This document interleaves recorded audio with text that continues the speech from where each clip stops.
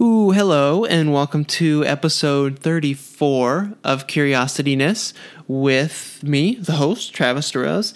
And I think you're going to like this episode a lot. It's pretty freaking fun and interesting. I have on Jeff Schumacher. Hope I pronounced that last name right. Sorry, Jeff. But he is the author of Sun, Sin, and Suburbia, The History of Modern Las Vegas. So essentially, he just kind of walks us through the whole history of Las Vegas and how it began. And I've always been curious about how this weird city in the middle of the desert began that attracts so many people and has so much money and has the biggest entertainment acts and allows gambling and all this stuff. Like, how did that even begin and start, and why do we go there? So that's what we talk about in this episode. Jeff knows so much about Las Vegas. It's crazy. He works at the Mob Museum, which I'm dying to go to soon. But yeah, it's just a really fun episode. I think you'll really enjoy this history lesson. It's incredible, and something I think we have all been curious about driving into Vegas, and something that you're going to learn about right now. And we are going. How you doing, Jeff? I'm doing well, thanks. Cool. Well, thanks for being on the show. Where are you at right now? I'm in my office near the Mob Museum in Las Vegas. In Las Vegas, cool. And is that where you grew up? I've spent a lot of my life in Las Vegas, although I'm originally from Wisconsin.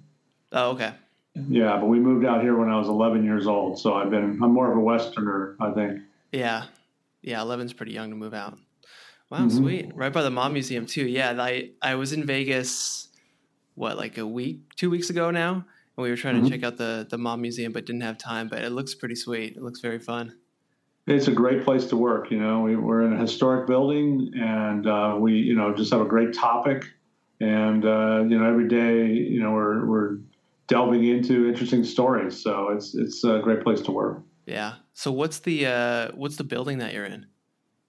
So the building is the first federal courthouse and post office in Las Vegas. It was built in 1933, which is pretty old by Las Vegas standards, kind of a young city.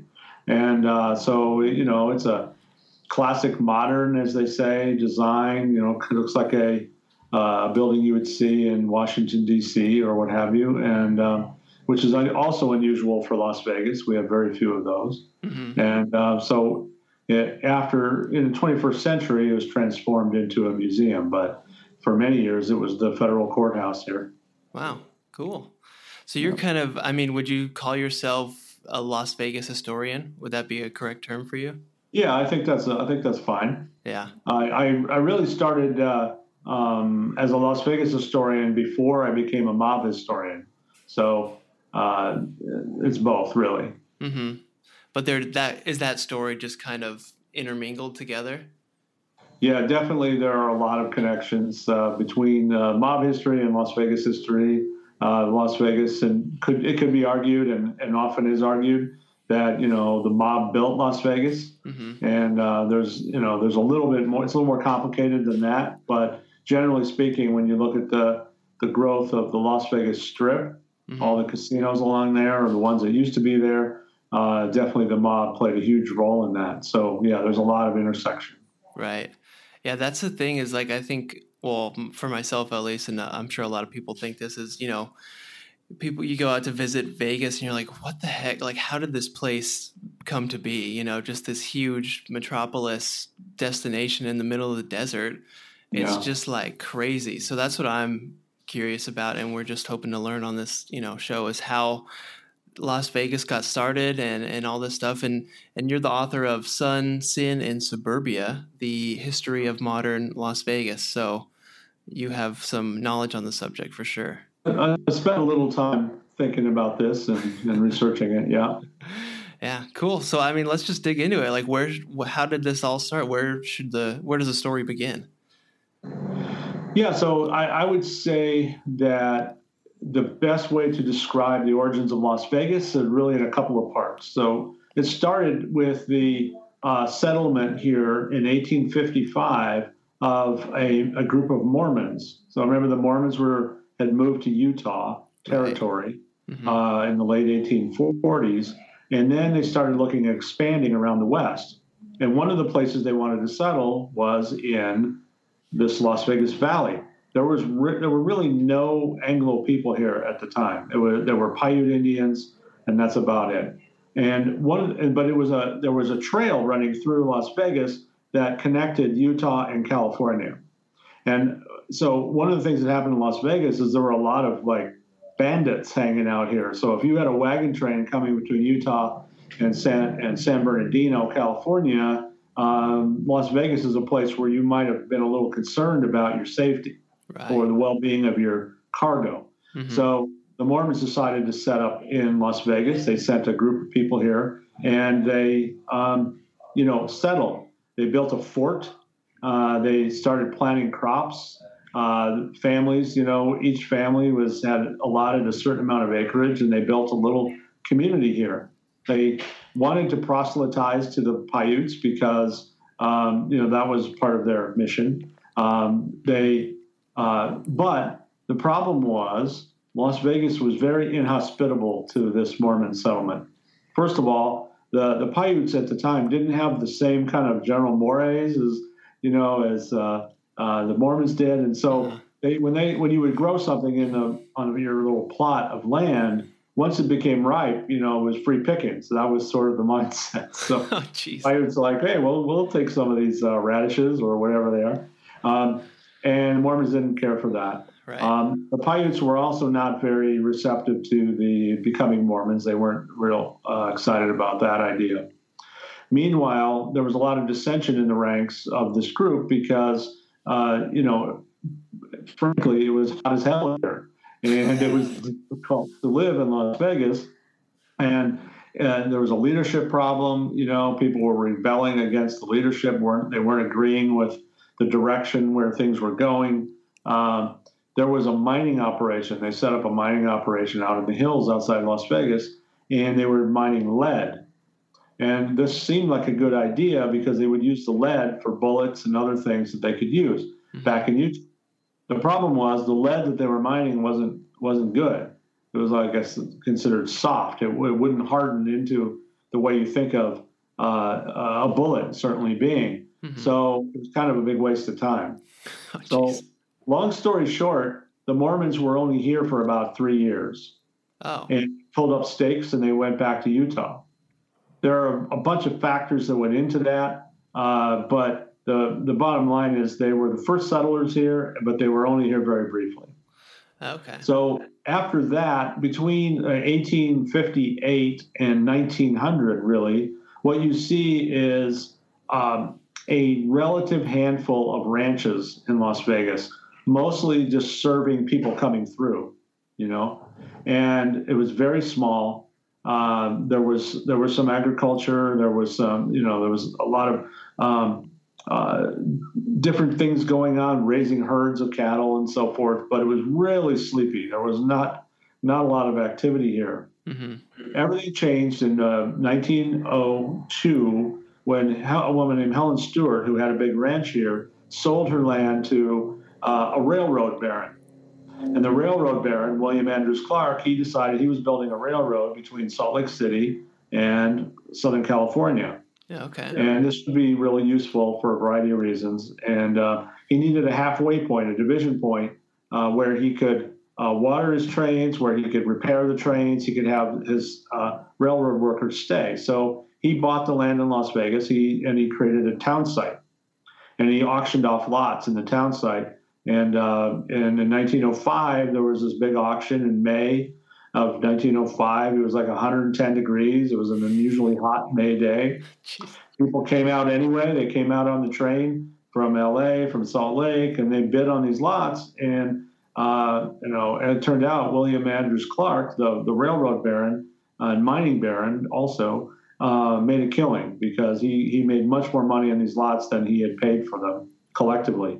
So Las Vegas, really, its origins began with a land auction, which isn't surprising.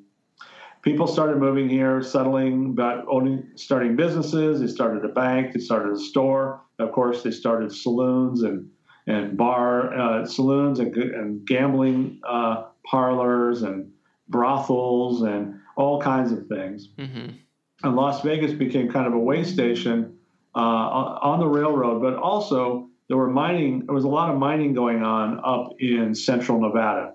There was Tonopah, there was Goldfield, there was Rhyolite, all these mining strikes, gold and silver. And then the whole point of the railroad was you would take this gold or silver ore, you would get it to Las Vegas, and then you get it on the train and take it to LA so that you can, have it, how you can sell it. Right. And, so you'd have the miners after months out in the desert, barely, keeping their sanity as they dig through these mines. They would come to Las Vegas for a few days and really blow off steam. And they would do that in obviously a variety of ways, drinking too much, going to the brothel, gambling, all of these things. Mm-hmm. And Las Vegas soon kind of became that kind of a place. It was a place with, nowadays we call it a party town. I think back then, you might have another name for it, but it was a place where, people would have fun and take a break from their cares. Right. So that's very early. Wow.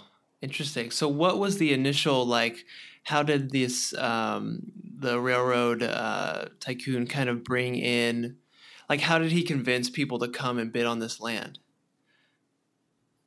Well, that's a good point. So, why would somebody want to do this? Well, the idea you could get in on the ground floor of a new community. Mm-hmm. I think that was attractive to some people. Even though he made a lot of money on the land auction, these lots were not that expensive. It was probably much cheaper than what you would pay in LA. Right. So you want to get in on the ground floor of a new opportunity. You buy this land. You open, you put in your store or your bank or your saloon, and you've got a foundation for something you can build on. And so there were a lot of people who took advantage of that. And there are some of those families that are still with us today in the community. Wow. That's kind of amazing, right? Wow. The Cashman family, the Von Tobel family, the Beckley family, all these families, they were there at the beginning. And they're still with us, and their descendants are still with us today. So, they became very wealthy, many of them. And, because they were here, they were in on the beginning, they were in on opportunities that came up later and took advantage of those. And kind of it was a smart move on their part. Yeah. But it was extremely rough in the beginning. I mean, keep in mind, there was no electricity. The water was, there was no central water system or sewer system. No air conditioning in those early years. I mean, it had to have been tough, and it didn't really turn into anything resembling a town that you would recognize, I would say, until the 20s. And even after that, you didn't really have air conditioning in homes until the late 30s or the early 40s. Right. So people found innovative ways to keep cool, but it was different than it is today, where every building and every car, right, is climate controlled. So in the middle of summer here, you're exposed to the heat very little, as little as possible. Mm-hmm. That wasn't how it was back then. Yeah, that doesn't seem like a very attractive place to go. Like here, I live in LA, Long Beach, right by the beach, and the weather varies from mid-60s to mid-70s. That's it, year round. So anytime I go to Vegas, it's either blazing hot or pretty cold for me. Yeah, you got to find those sweet spots here. In the spring and the fall when it is really perfect. But people don't realize too many times that it gets very cold. It can get quite cold here in the winter, mm-hmm. And so we have New Year's here, right? Yeah. And we have massive numbers of people coming here from Southern California for our New Year's celebrations. Many of whom forgot to bring a coat. Right. It's really. It's going to be 37 tonight at midnight, so maybe I thought of that. But, it's still much more mild than back east, of course, or, in the Midwest or what have you. Mm-hmm. Okay, interesting. So that's it kind of almost – it started to get that, sort of Vegas reputation, really early from the beginning, because that wasn't – for the time, that wasn't very common to have a town like that. Was it kind of a destination to go – like it is today? I think maybe not a destination at that point. Okay. But I will say that there was a huge turning point. So in 1931, three important things happened that really turned Las Vegas into what it is today. The first one was that construction of Hoover Dam started. This was the Depression in the 1930s, and people were looking for work. It was a desperate time in a lot of parts of the country. In Las Vegas, though, we had the beginnings of the construction of Hoover Dam. And Hoover Dam offered good pay. It hired a lot of people, thousands of guys. They came from all over the country. They descended on Las Vegas and started working on the dam. This was a huge economic boost to this area. And although the federal government didn't want its employees to live in Las Vegas because of all the vice activity here, it's a little town outside of Las Vegas called Boulder City. And Boulder City, which still exists today, became the sort of company town for Hoover Dam, or was known then as Boulder Dam. Well, but the federal government ran that town, and that meant no liquor sold anywhere. It meant no gambling. It meant it even had a curfew. You had to be in bed like 9 or 10 o'clock, or else you're in trouble. So what did these folks do who were working these 12-hour shifts at the dam in perilous conditions and hot and sweaty, dangerous? Of course, they would come to Las Vegas. Yeah. And Las Vegas would answer all of their desires, right? So that's what happened, and Las Vegas took advantage of that. The second thing that happened in 1931 was the passage of two laws by the state government, the state legislature. The first one legalized gambling of all kinds in Las Vegas. And the second thing that happened, the second law that was passed, made it much easier to get a divorce. You only needed to spend 6 weeks to get a divorce. You had to live in the community for 6 weeks, and you could get a divorce. At that time, in other states, it was quite difficult to get a divorce. There were all these hoops you had to jump through, and the woman in particular had to make all these arguments as to why to justify the divorce and everything. Well, Nevada made that much easier, and so what you saw is the emergence of these casinos on Fremont Street, which is downtown Las Vegas, and you saw the rise of that as a destination. Like, if you want to gamble legally where you're not going to get busted, go to Las Vegas, go to Reno. If you want to get a divorce and you don't want to have any hassle, go to Las Vegas, spend 6 weeks there, and then you get your divorce. And so in the 1930s, Las Vegas had an economic boom from those three things, from Hoover Dam construction, legalization of gambling, and the 6-week divorce. Wow. Crazy. Yeah. So gambling was legalized for the state of Nevada, correct? But it still wasn't, was it legal in other states at the time? Or no other states. Okay. No other states. I mean, we'll say that there were certain states that would say, well, you can have a bingo game, or there were a few states where you might be able to have a couple of slot machines and a VFW lodge or something like that. But for the most part, what they called wide open gambling was not permitted. Wow. Now, you did have illegal places around the country, and that's where we got most of our people who ran our casinos, right? We'll get into it. But, you can legalize gambling in Nevada and say, oh, you can have all the casinos you want, but you need somebody who knows what they're doing to run them. Right. Who knows if something's been illegal forever, who knows how to run those except the people who've been doing it illegally somewhere else? Yes. So Las Vegas became a destination for men, typically, who had great experience with gambling, and so they came here to go legit. I see. So what was do you know what was the impetus that kind of caused that law to be passed to allow gambling and make divorce easy?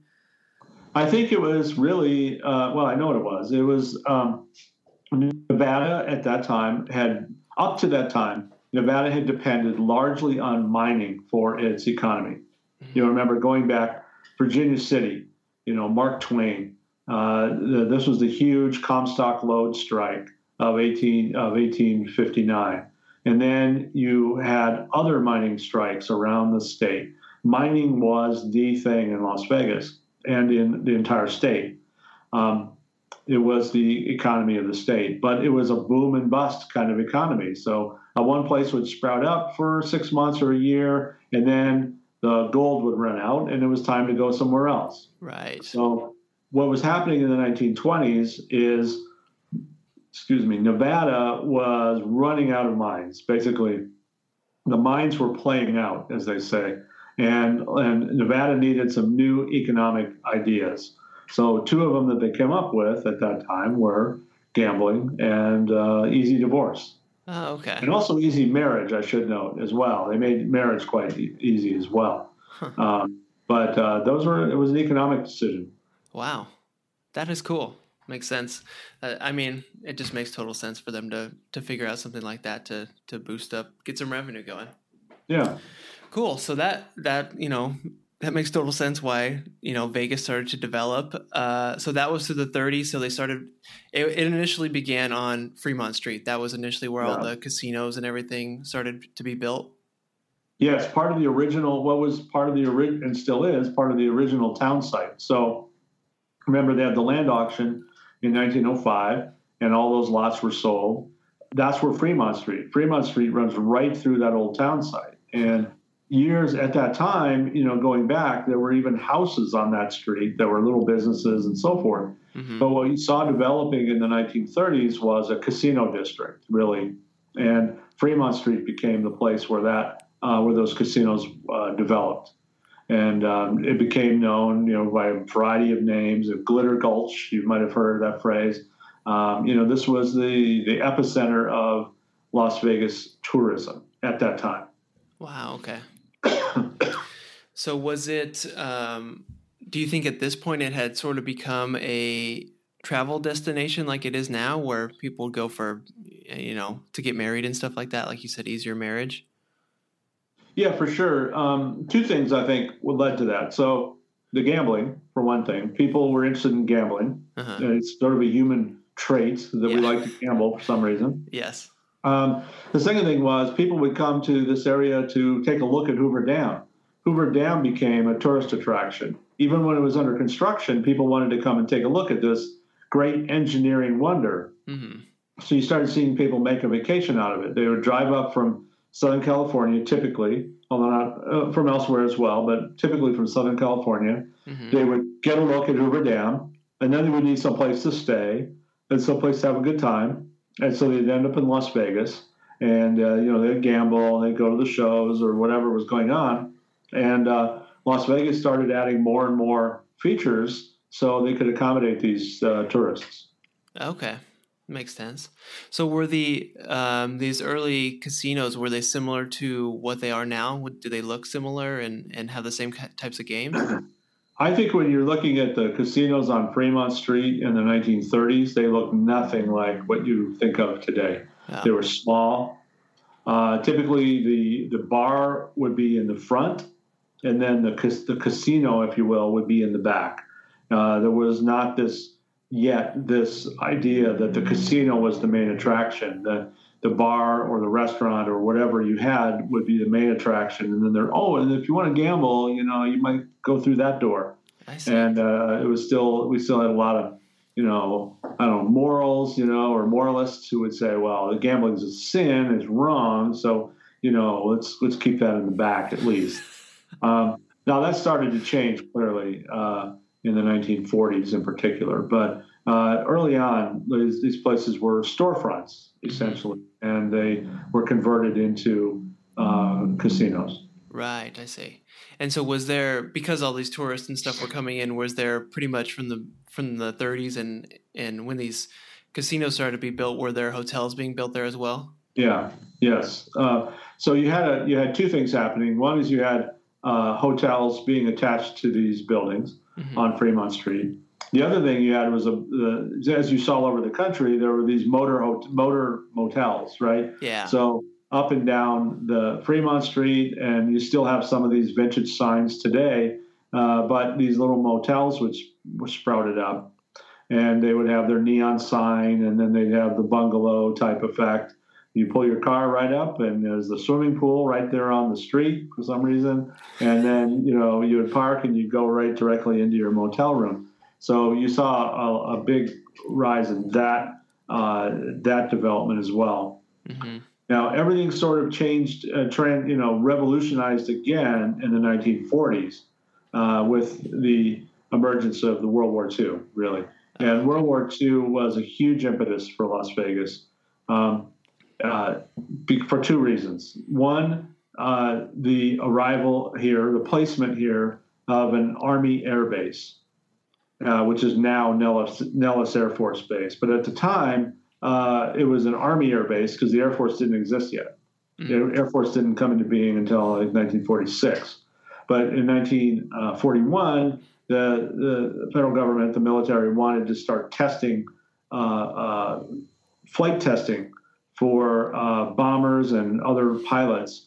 And so this wide open desert was a great place to do that. So they established an Army air base here. Thousands and thousands of young men and their families came to the valley. And there's a housing shortage. There's a great need for additional facilities to accommodate these people. And so Las Vegas grew dramatically because of the air base. Mm-hmm. The second thing that happened was there was a magnesium mine up in central Nevada. And magnesium was a great product to be used in military weaponry. Okay. And they needed this magnesium, but to have it up in this very rural part of central Nevada didn't do them much good. So what they would do is they would mine the magnesium up there, and then they would transport it by train or by car, by truck, down to Las Vegas. And then there was a magnesium plant, and they needed a lot of water. So they tapped into the Colorado River, brought that water into the plant so that they could process this magnesium and create, the material that was needed to make torpedoes, to make bombs, to make airplanes, all of the stuff they needed that magnesium was good for. Oh. This, too, attracted thousands and thousands of workers. And, it just a huge number of people in a very short period of time. So the 1940s became this huge growth period for Las Vegas on its own. Coinciding with that, because this growth was happening, people around the country are going, maybe we need to invest some money in Las Vegas. So the first major investment that we're talking about really was the construction of the El Rancho Vegas Hotel. Okay. And that happened in 1941. And it was much closer to what the kind of hotels you see today. Much smaller, but it had a lot of the hallmarks of what you expect today. It was on what is now the Las Vegas Strip, and it was very kind of low slung. And unlike Fremont Street, where every building was like right next to each other, kind of very urban style, Rancho Vegas had a spread. So you could sign up to ride horses. There was a nice swimming pool. There was, all of these different amenities for you, trees and, open area where you could spend time, and then a casino, of course, restaurant, and so forth. So the Rancho Vegas opens in 1941, and then in 1942, the Last Frontier opens. And these are the Last Frontier is even a little bigger than the El Rancho Vegas, has a few more amenities, and now you've got the makings of a new kind of resort destination here. Not just these little storefronts on Fremont Street. Now you've got these Palm Springs style resorts, where you can kind of spread your legs a little bit and relax and do different activities, not just gambling and eating. Mm-hmm. And so this was the emergence of what later became known as the Las Vegas Strip. Okay. Interesting. So they just went to the area where the Strip was just because they wanted more space to build like sort of their all-inclusive type of resort thing. It was outside the city limits, which was desirable because the taxes were lower and the regulations were more lax. But it also was on the highway, where at the time was known as the Los Angeles Highway. Mm-hmm. And the Los Angeles Highway is now the Las Vegas Strip. But at the time, that was so you would, before you would even get to Fremont Street, you would see these resorts. And so they were that much closer, just a couple miles, but they were that much closer to LA. Right. And that was desirable. Huh. Very cool. Right. So it's kind of interesting how it's almost like the federal government with their different projects, building Hoover Dam and then having this Navy base or Air Force. What was it? Essentially an Air Force base. Air Force base there. How they sort of created Vegas because they had these huge things drawing a lot of people there, and of course these people wanted a place to go and hang out and relax and everything. So when that base came in, was there sort of a development more up to the suburbs of Vegas with more type of housing and typical neighborhoods? Yeah, so exactly. You're right on track, by the way, by noting that the federal government has played a huge role in the rise of Las Vegas, and there's a couple more of those that we could talk about as we move forward. Oh. But Hoover Dam construction, and then the Army Air Base and the magnesium plant—that's all federal investment, essentially, in Las Vegas. Mm-hmm. So you could argue that the federal government kind of invented Las Vegas, but there's even more afterward. As for development here, yes, the air base was northeast of Las Vegas, and it was a little ways out, as you might expect. So the housing kind of moved in that direction first. And so you saw somewhat more typical suburban neighborhood development moving east. Mm-hmm. So Vegas moved east first, and then it moved west, and then it moves east, and then north, and then west, and then south. That's more inside, but so you start seeing regular, you see more homes, you see more sort of cracker box kind of homes, if you will, quickly built, so many of which still stand today. Many a hipster in Las Vegas wants one of those, and it's kind of where they want to live, and it's 1940s era homes. Uh-huh. But they're cool. Yeah. Close to downtown, close to the action. Right. Okay. Interesting. So now that totally does make sense, because I was always curious also about how the shift kind of from Fremont Street and kind of the original to Las Vegas Boulevard and where it is now. So that does make sense. I should note that Fremont Street continued to thrive at this point.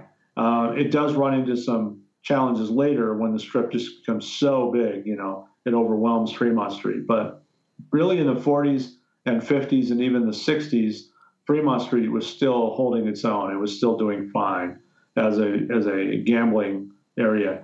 But the strip was starting to emerge. I see. Okay. And was Fremont Street essentially the same thing, or did they try to, during the 40s, 50s, and 60s, were they essentially the same, or did they try to match? They improved. They made enhancements. They built up instead of out. So you saw every time they did an improvement, they built another tower, but they didn't have the space for to spread out. So you don't have some of those amenities that you would see on the strip, golf courses and all these other things. Yeah. So was that a typical? Do you know if that had been going on in other places like Palm Springs or other things where there were these huge resort type of things with all this, or was that kind of a new thing for Vegas? No, I think we copied basically other places. I think Palm Springs is a great example, not the only example, but I mean certainly the idea of a resort destination that has some spread to it, where there's a golf course, there's tennis courts, there's big old swimming pool, there's you can ride horses, all these different things. So we had some racetracks here at one time. We had a dog track, we had a horse track, cars. We were always looking for that amenity that we could add, and that started very early on the strip. They were emulating what they were seeing elsewhere. Right, I see. Just making it a complete kind of travel destination with everything with you could gambling. possibly. That was the difference. We added the gambling. Right, I see. So that was the unique selling proposition for Vegas, huh? I think so, and also entertainment. Although other places, entertainers performed in many places.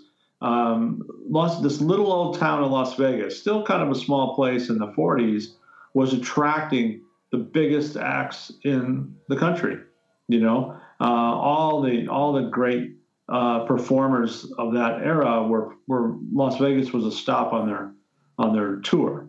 So they were stopping at the El Rancho Vegas or the Last Frontier or the Flamingo, which we'll probably get to, and some of these other resorts, to the point where in the 1950s, Las Vegas was making the claim that it was the entertainment capital of the world. People would argue with that, but that's, we were doing pretty well in that area by then. So was it just, were all these performers and entertainers stopping off just because they were able to sell a lot of tickets there, or was it because they themselves also like to stop in Vegas? Oh, I think that they made good money. Yeah. Las Vegas would pay. They probably had to pay a little more to bring people out to the desert, but they paid well, and the fans were very appreciative. Wow, cool. So even back then, people would still, even it was still kind of in the middle of nowhere, in the middle of the desert, and people would still make the drive out. Yeah. It wasn't really until the 50s or really the early 60s that you saw a lot of air travel here, till jet age, the 60s, when people started coming here en masse by plane. I see.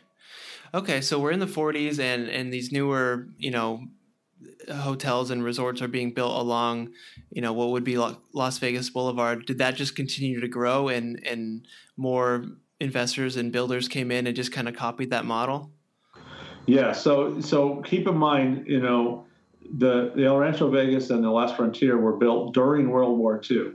Now, World War II, much like the Depression, there was a lot of demands on the country. Mm-hmm. I mean, you had all your men going overseas to fight, but you also were building all these weapons, and you were taking all these manufacturing plants and transforming them into military plants. Mm-hmm. And women are going out to work, Rosie the Riveter, and all that. And there were rules, like you can't use these materials to build a hotel. These need to go to the war effort, that kind of thing. I see. So there were the fact that the El Rancho Vegas and then the Last Frontier were built, and there was a gap between 1942 when the Last Frontier was built and the next big resort, which didn't open until the end of 1946. Oh. One of the reasons for that was the lack of materials and the lack of money that could be invested in that. The war was going on. It was the priority. Mm-hmm. Well, regardless, in 1945, a man named Billy Wilkerson, who was the founder and publisher of the Hollywood Reporter newspaper, he had taken a liking to Las Vegas. He was basically a problem gambler, and a gambling addict, and he had a real problem. But because he lost, as gambling addicts tend to do, and I made a lot of money. He had some very famous restaurants and nightclubs in L.A. during the 30s and early 40s, and as well as owning the newspaper. And but he lost so much money at the tables. Jeez. Well, he decided, what I want to do is I want to own the house, right? I want to own the casino, and that way, it's a way to make money rather than lose it. So he finds a piece of property outside of Las Vegas, so even closer to LA by a couple of miles. Mm-hmm. And he buys it, 33 acres. He buys that piece of property, and he decides to start to build a nice resort there. Now, the important thing about Wilkerson is when you look at the hotels, casinos on Fremont Street, and when you even at that time look at the El Rancho Vegas and the Last Frontier, they were known locally as what we called sawdust joints. Mm-hmm. They were very cowboy Western themed and weren't real fancy. They were kind of cheesy, kind of pedestrian, that kind of thing. Mm-hmm. What Billy Wilkerson wanted to do was class up the joint. He wanted to have a nice place that would attract the Hollywood crowd that he hobnobbed with every day in LA. Right. And so it's like, if we're going to do that, we need to build a European style, Monte Carlo style, elegant, beautiful place. Mm-hmm. So he comes up with the idea for the Flamingo Hotel. And the Flamingo is going to have carpet. It's going to have all the employees are going to be dressed nicely. You're going to be expected to dress up when you come. The restaurant's going to be top notch. The entertainment is going to be, the entertainment venue is going to be beautiful. The rooms are going to be nice, all that. Right. And he starts building the Flamingo. He has a budget of about $1.2 million for it, which is a lot of money then that day, 1945, into early 1946. But again, to go back to it, he's a gambling addict. And so he's having trouble paying his bills to build this Flamingo. So he's going down the street to the El Rancho Vegas or the West Frontier, and he's gambling, and he's losing thousands and thousands and thousands of dollars that should be going into the Flamingo construction. Jeez. He needs investors. He needs people who will help bail him out and allow him to finish the Flamingo. He ends up turning to some guys who back east who had money to spend, but may not have been the most upstanding citizens in the world. And we're talking about Meyer Lansky. We're talking about Benjamin Bugsy Siegel. We're talking about Gus Greenbaum and Frank Costello and all these guys who were the mob kingpins of the East. And there's a more complexity to it than that, because there's a lot of front men involved, and when you look through the records, it's not completely clear that these guys were the real money behind this, but they were. So Wilkerson was willing to do this. He was prepared to go into partnership with the mob because he'd done those kinds of things in LA before when he needed to. But he was wary. He was a little nervous about it, but he figured he could make it work. So he gets an infusion of money and resumes construction on the Flamingo. Well, okay, so you're those investors. Imagine you're Meyer Lansky, you're Frank Costello. You want to make sure that your investment is being handled properly. Right. So what do you need to do? You need to send an emissary, an assistant, somebody out to Las Vegas to monitor what's going on. So Meyer Lansky basically taps his old friend Bugsy Siegel, who was at that time living in L.A., handling the criminal rackets in L.A. He says, Bugsy, why don't you go? He wouldn't say that. Ben, go out to Las Vegas and keep an eye on what's going on at the Flamingo.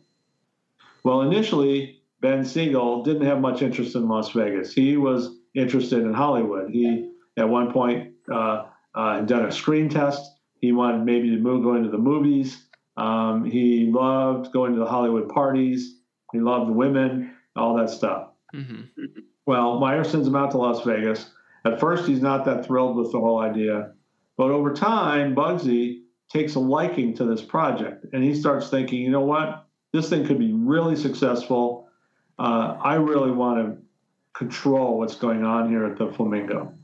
So even though he and Billy Wilkerson are supposed to be working side by side to make sure this thing is successful, Bugsy becomes increasingly jealous of Wilkerson's control over what's going on, to the point where ultimately Bugsy starts making decisions on the construction site unilaterally and is pissing each other off. Well, Wilkerson complains about this, but, we're talking with mobsters here. We know, he had to have known at that very moment that Bugsy had been involved in killing people in the past, right? So a little nervous.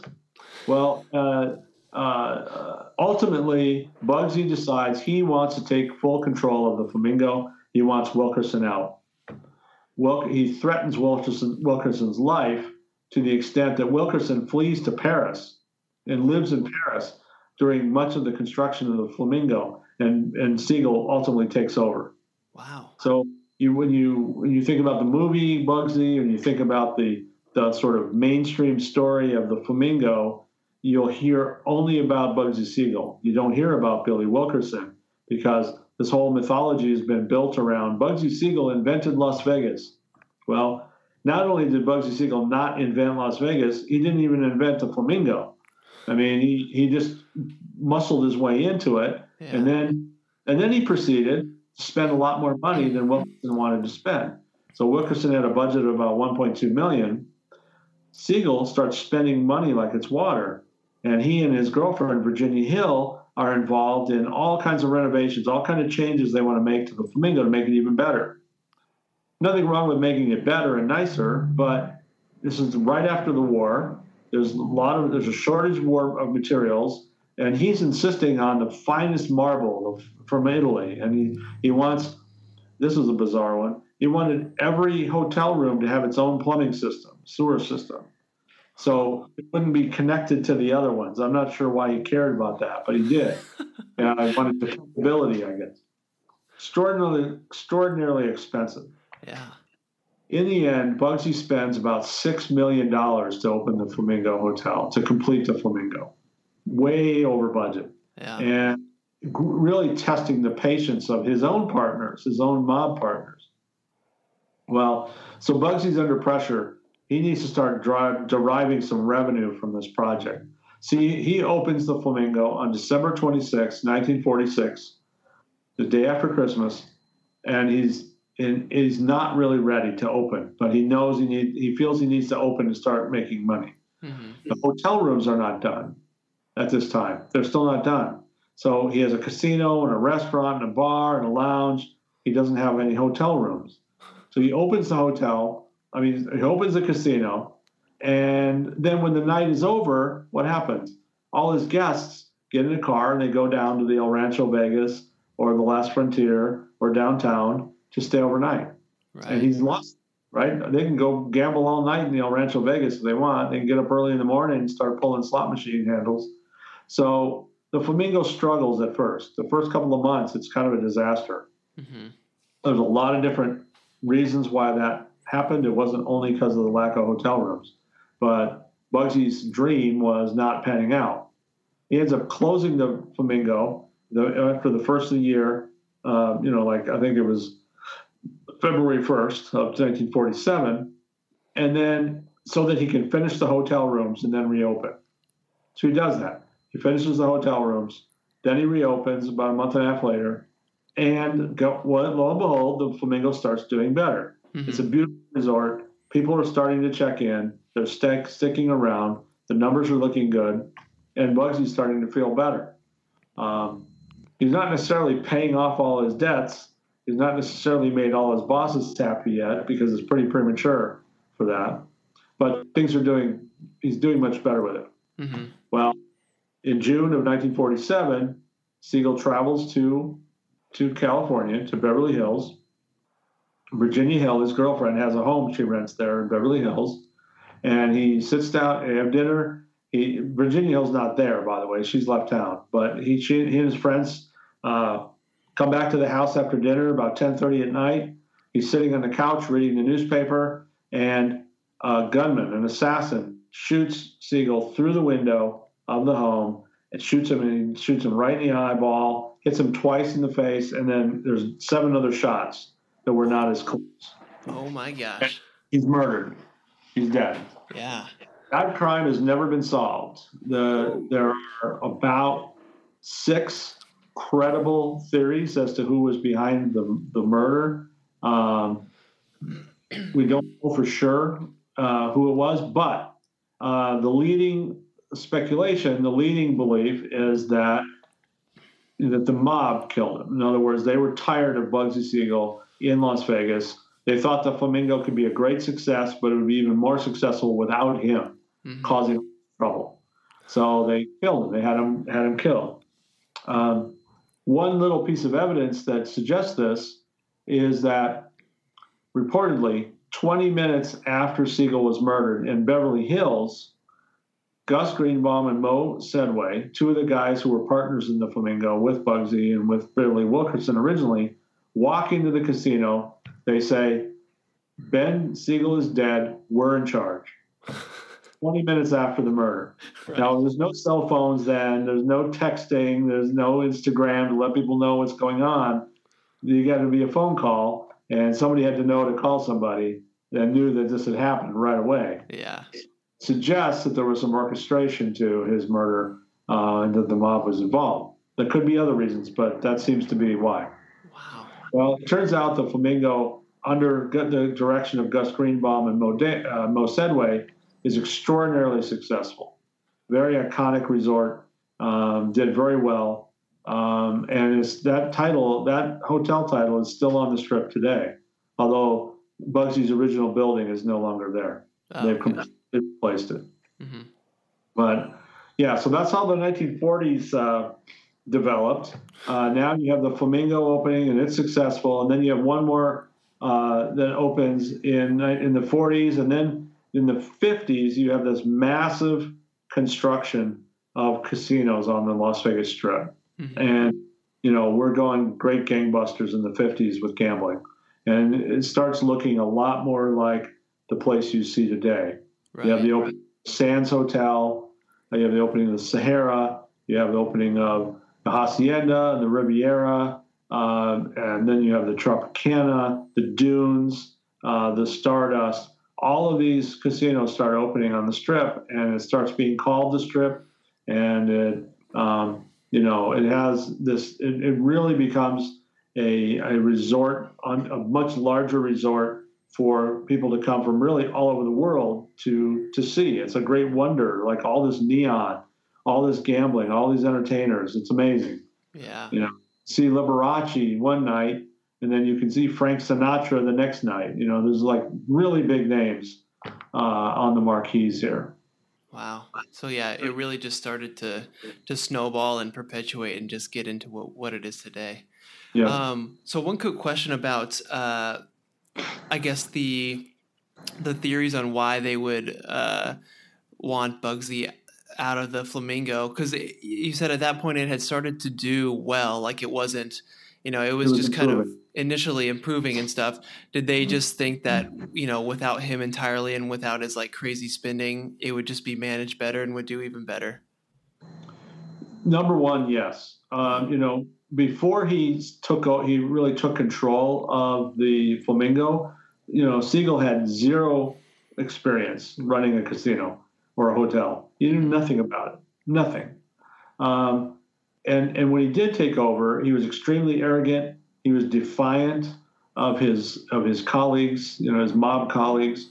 He was very abusive toward his girlfriend, Virginia Hill, physically abusive. Mm-hmm. People didn't like any of those things about him.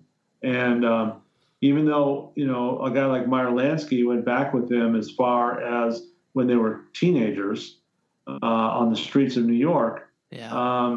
there's only so much you can take. So that's the leading theory, but it's not the only theory, because another leading theory is that his abusiveness toward Virginia Hill prompted someone who was concerned about her to order a hit on Siegel. So it was strictly about Virginia Hill. A third theory is that in addition to Siegel annoying his partners, he was also skimming. He was skimming money, and that's why Virginia Hill was going to Europe, because she was taking all the skimmed cash and hiding it. Right. I don't think that's true. I don't think there was any money to skim. It wasn't exactly hugely successful at that time. Okay. A fourth theory is that that Siegel, his criminal rackets in both in Las Vegas, besides the Flamingo, other stuff that he was doing besides the Flamingo was he was making enemies, and one of those things was the race wire. At that time, there was this whole phone network set up by the mob to get the horse racing scores and other sports scores into, you didn't have the internet with this instantaneous knowledge, right? So you had to call on the phone and say, this horse won this race, etc. And it was all part of their bookmaking operations. And he ran that in Los Angeles and in Las Vegas and elsewhere. And he made some enemies doing that because it was very competitive. Mm-hmm. And he may have been killed by his rivals in that area. So there's different theories. Right. Wow. Interesting. Very, very interesting. Mm-hmm. What was the name of the guy who had started the Flamingo again? His name was Billy Wilkerson. Billy Wilkerson. Did he ever come back into it? He never came back to the Flamingo. He was out of the Flamingo. He did make a short effort to come back to Las Vegas. In about 1950, he opened a little place in Las Vegas, but it didn't last very long. And by the 50s, Billy Wilkerson's health was really bad, and he pulled back from his different investments. Okay. But he ended up dying in 1962, and his son William Wilkerson, has written a very nice bio about his father, and just came out last year. And he talks about that and how, the flamingo could have been his baby. It could have been an amazing thing for Wilkerson. It wasn't. And then this latter foray into Las Vegas was pretty half-hearted, so it didn't really work out. Yeah. Wow. Yeah, it's nice to know the original stories like that, where because that's the story I had always heard was that Bugsy was the one who kind of started everything, which Right. I think is what spread. But yeah, it's nice. There's to even hear. There's even a story you will hear frequently that Bugsy Siegel named the flamingo after his girlfriend Virginia Hill, as if he nicknamed her a flamingo because she had very long legs, like a flamingo. It's total nonsense. There's no truth to it. That it was named the flamingo before Bugsy even had ever heard of the project. Yeah. So. Yeah, it makes you almost feel bad for Billy to to kind of lose this project, but he really did it to himself with his gambling issues. That's the thing. Yeah, it's a real mixed story. Yeah. Well, good. Well, I'm glad the real story's out, and his son wrote that book too. So very cool. And that I love how that's in the 50s. These casinos are starting to be built that are the same ones that are there today, and this all these names are are names that we've all heard. It's very cool. And so, of course, so many of those have been torn down now. Yes. Or they've had their names changed. So, for example, the Sahara is still on the Strip, the Sahara Hotel, but now it's called the SLS. So the company came in, and now the Sahara is called the SLS. There's a rumor, by the way, that they may change it back to the Sahara. So we'll see. Yeah. But another example is the Sands Hotel, which also opened in 1952. It was torn down. Famously, the image of its implosion is in the movie Mars Attacks. Ever seen Mars Attacks? The Sands comes tumbling down. I think, or is that the Landmark? I don't want to overstate that. It might be the Landmark that's torn down in Mars Attacks. I might pull that back.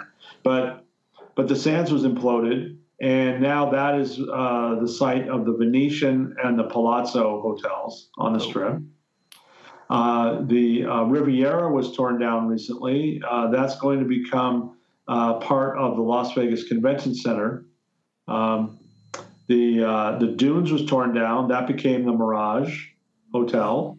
The Silver Slipper and the Castaways became the Silver Slipper became part of the Mirage as well. Castaways became part. Well, I'm jumping around, but I mean, you can just give you an idea. It's very complicated. Where what is underneath each current casino is kind of a fascinating kind of a story. Yeah. Because you'd have an implosion, and then you'd have the new one rise up. And implosions became a tourist attraction in themselves in the 90s.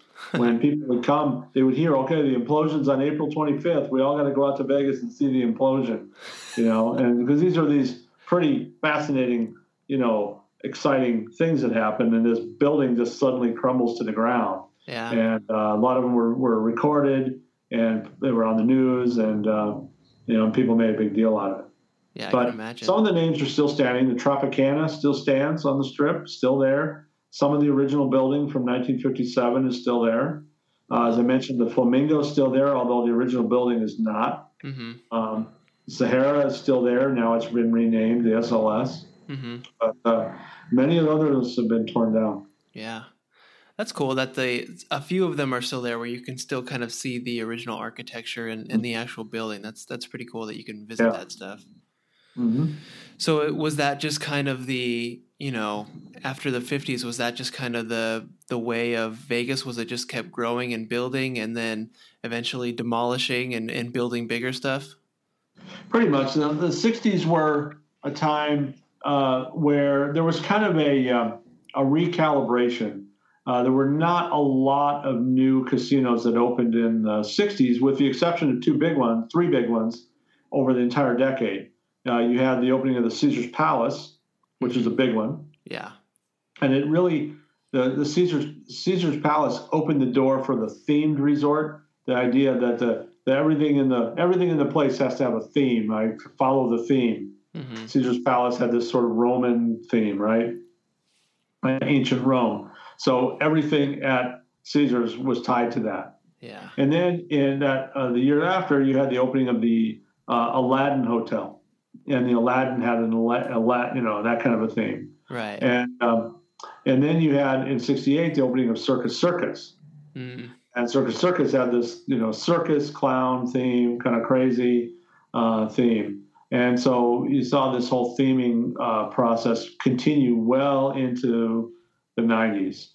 We've kind of been getting away from it lately, but those themed resorts, many of them still stand. Caesar's Palace and Circus Circus among them.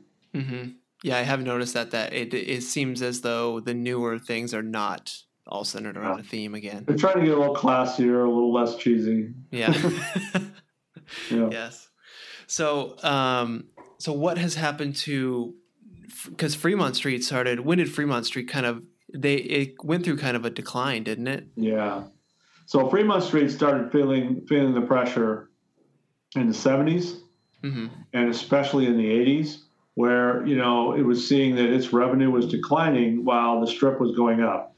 And so Fremont Street casinos and the city of Las Vegas kind of recognized this problem in the mid to late '80s, and they decided they have to do something about it. And the solution ultimately was, if you haven't been to Fremont Street, or if you have, you probably know that there's a big canopy over Fremont Street from Main Street to 4th Street. And it's called the Fremont Street Experience, and it's a pedestrian space now. Right. It used to be when I was young. I'm old enough to have driven as a teenager, driven my car on Fremont Street and parked in front of a hotel. But you can't do that today. It's all pedestrian promenade there now. Yeah. And there's this overhead canopy that has thousands and thousands and thousands of lights. And at night, every hour on the hour or whatever, there is a huge broadcast on these lights of some kind of what I would call like a music video, basically a long music video, and you'll see everything from planes flying really fast from one end of the canopy to the other. You'll see rock bands singing. You'll see, different faces popping up, different kinds of graphic schemes. I've never been a big fan, but a lot of people love it, and it's just definitely a spectacle. And so, in fact, the Fremont Street Experience and the canopy did reignite downtown Las Vegas. It really did help Fremont Street, and the casinos all started working together on that and on other things, to the point where they started making Fremont Street a little more cohesive, a little bit more teamwork oriented, to build their customer base. And they've been quite successful. Now, the numbers are, the Strip's numbers dwarf downtown's. That's always going to be the case. But downtown is definitely got its niche now. It's more affordable. It definitely attracts certain demographic groups. There are casinos downtown that target Hawaiians specifically. The Hawaiian community loves to come to downtown Las Vegas, and there's a couple of the places, the California Hotel, the Main Street Station Hotel, and a couple others, they cater to Hawaiians to the extent that the menus in the restaurants have Hawaiian dishes, and the music, the performers in the showrooms are Hawaiian performers, and so forth. So that's an example of where downtown is kind of cornered the market. Nice. That's good that they found their niche and have been able to hone in on that and capitalize on that. So that's good to hear. So when was that the Fremont Street Experience constructed? That opened in, I believe, 1995. Oh wow! So it's been around a while, and it's gone through some incarnations. They've gotten better light bulbs, and switched to LED, and there's actually another iteration of the canopy coming soon. Oh. The casinos recently agreed to invest, I forget, several $1 million in another renovation. So they're constantly looking for ways to reinvigorate Fremont Street. One of the things they do is probably 9 months a year, live music is very prevalent at night on Fremont Street. And, every dinosaur rock band known to man plays down there. Sometimes it's quite fun, but sometimes it's a little much. But, they're just a couple of blocks away from the Mob Museum. So we, 7 or 8 o'clock at night on a Friday night, that music is booming. And people are crowding in there by the thousands. So Fremont Street does pretty well. Nice. Yeah, it's definitely, it is very different than being on the Strip, where you can easily walk between the different hotels and everything, and it's all kind of there. It's not as engrossing, I guess, as huge resorts, but yeah. Yeah. Cool. So what do you think is kind of the future of Vegas? What's happening? What's on the horizon? What do you think is going to happen? Well, so I think it's interesting to look at it a little bit more globally, if you will, not just the casinos, but looking at Las Vegas as a place that attracts tourists for a lot of reasons. One of the things we've seen over the past 10 years in Las Vegas is that tourists are not spending as much of their money on gambling anymore. They're coming here for the restaurants, and we have a lot of celebrity chefs here with their premier restaurants here. We have a lot of shopping, tons of shopping opportunities here now. So people come here to shop. We have, still amazing entertainment venues. We have Cirque du Soleil, which has about 8 shows up and down the Strip that you can take in. All comedians and magicians and everybody's here. So people are spending a lot of money on those things. They're going to day spas, they're engaging in all kinds of different activities, and gambling is just a piece of the puzzle now. So we're looking at that trend and making sure that people keep spending money, even if they're not spending it all on gambling. The second thing we're seeing is that Las Vegas is really focusing on special events. So country music awards, some kind of a music festival, some kind of a convention that attracts huge numbers of people, like CES or those kinds of things. Las Vegas race. We have auto racing, right? So we have NASCAR. We have 2 NASCAR races per year here. That draws a lot of people. We have the National Finals Rodeo here every year. Attracts tens of thousands of people. We have the music awards I mentioned. We have beauty pageants. We have, just you name it. Las Vegas is looking for a reason for it to come here. The third thing is professional sports. And you've no doubt heard that we have a hockey team now, a professional NHL hockey team called the Vegas Golden Knights. And last year, in their first season, they play right on the Strip. They play in the T-Mobile Arena, which is right on the Las Vegas Strip, right next, it's wedged between 2 casinos. Right. Yeah. And the Golden Knights play there. They played their first season last year. They ended up going to the NHL finals. The final, they lost, but they went all the way to the finals in their first year. Very strange. But people locally and tourists love going to these games. They've sold out every game they've ever played.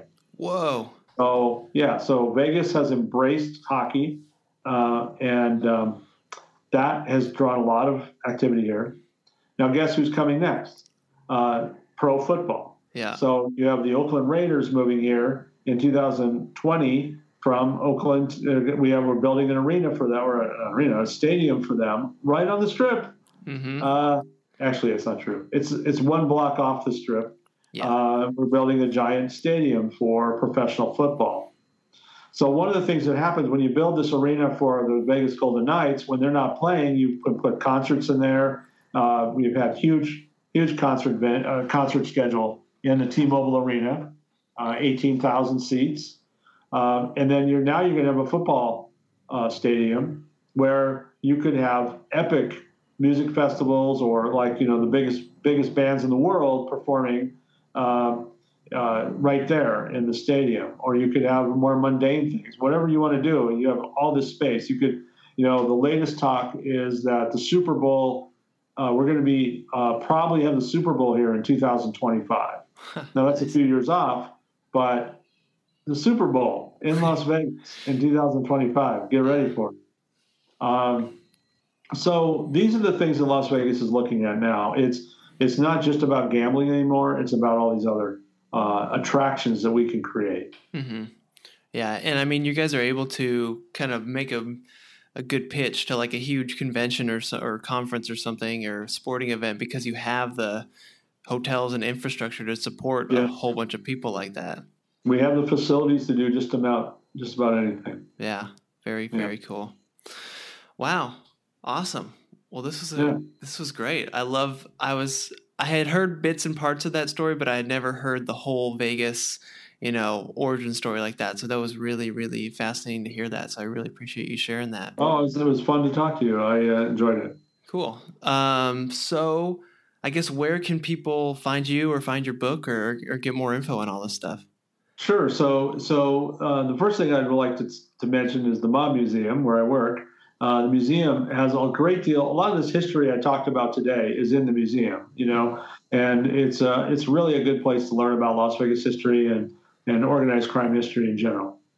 As far as my Sunset and Suburbia book, it's available on Amazon. It's available in the Mob Museum bookstore, nice. And it's generally pretty easy to find. Cool. I'm now working on a revised edition of my biography of Howard Hughes, and we didn't even talk about him. Maybe we can do that another time. But yeah. Howard Hughes had a big influence on Las Vegas, and so I've had a book on that published in 2008. Currently out of print, but it's coming back. I've done a revised edition, and that'll be coming out and probably within a year. Oh, cool. Yeah. Let's do an episode on that. That'd be fun because every time I take my dog for a walk every morning here in Long Beach, and we see the big, dome where the Spruce Goose was. Yeah, exactly. Cool. That'd be fun. Awesome. And then, I had one last question I wanted to ask you. Do you know where the name Las Vegas came from? Yeah, Las Vegas is Spanish for the Meadows, and the reason this was known as the Meadows is pretty basic. The desert. This is the Mojave Desert. It's the driest desert in North America, right? Mm-hmm. But at that time, in the 1850s, when Las Vegas got its name, this was a very lush kind of a place. We had all these springs bubbling up all over the Las Vegas Valley, and we had all this greenery everywhere, natural. And so it was a place where it was a destination for Indians and other traders, fur trappers, everybody like that, because there was water here, and you could water your horses. There were these pools here.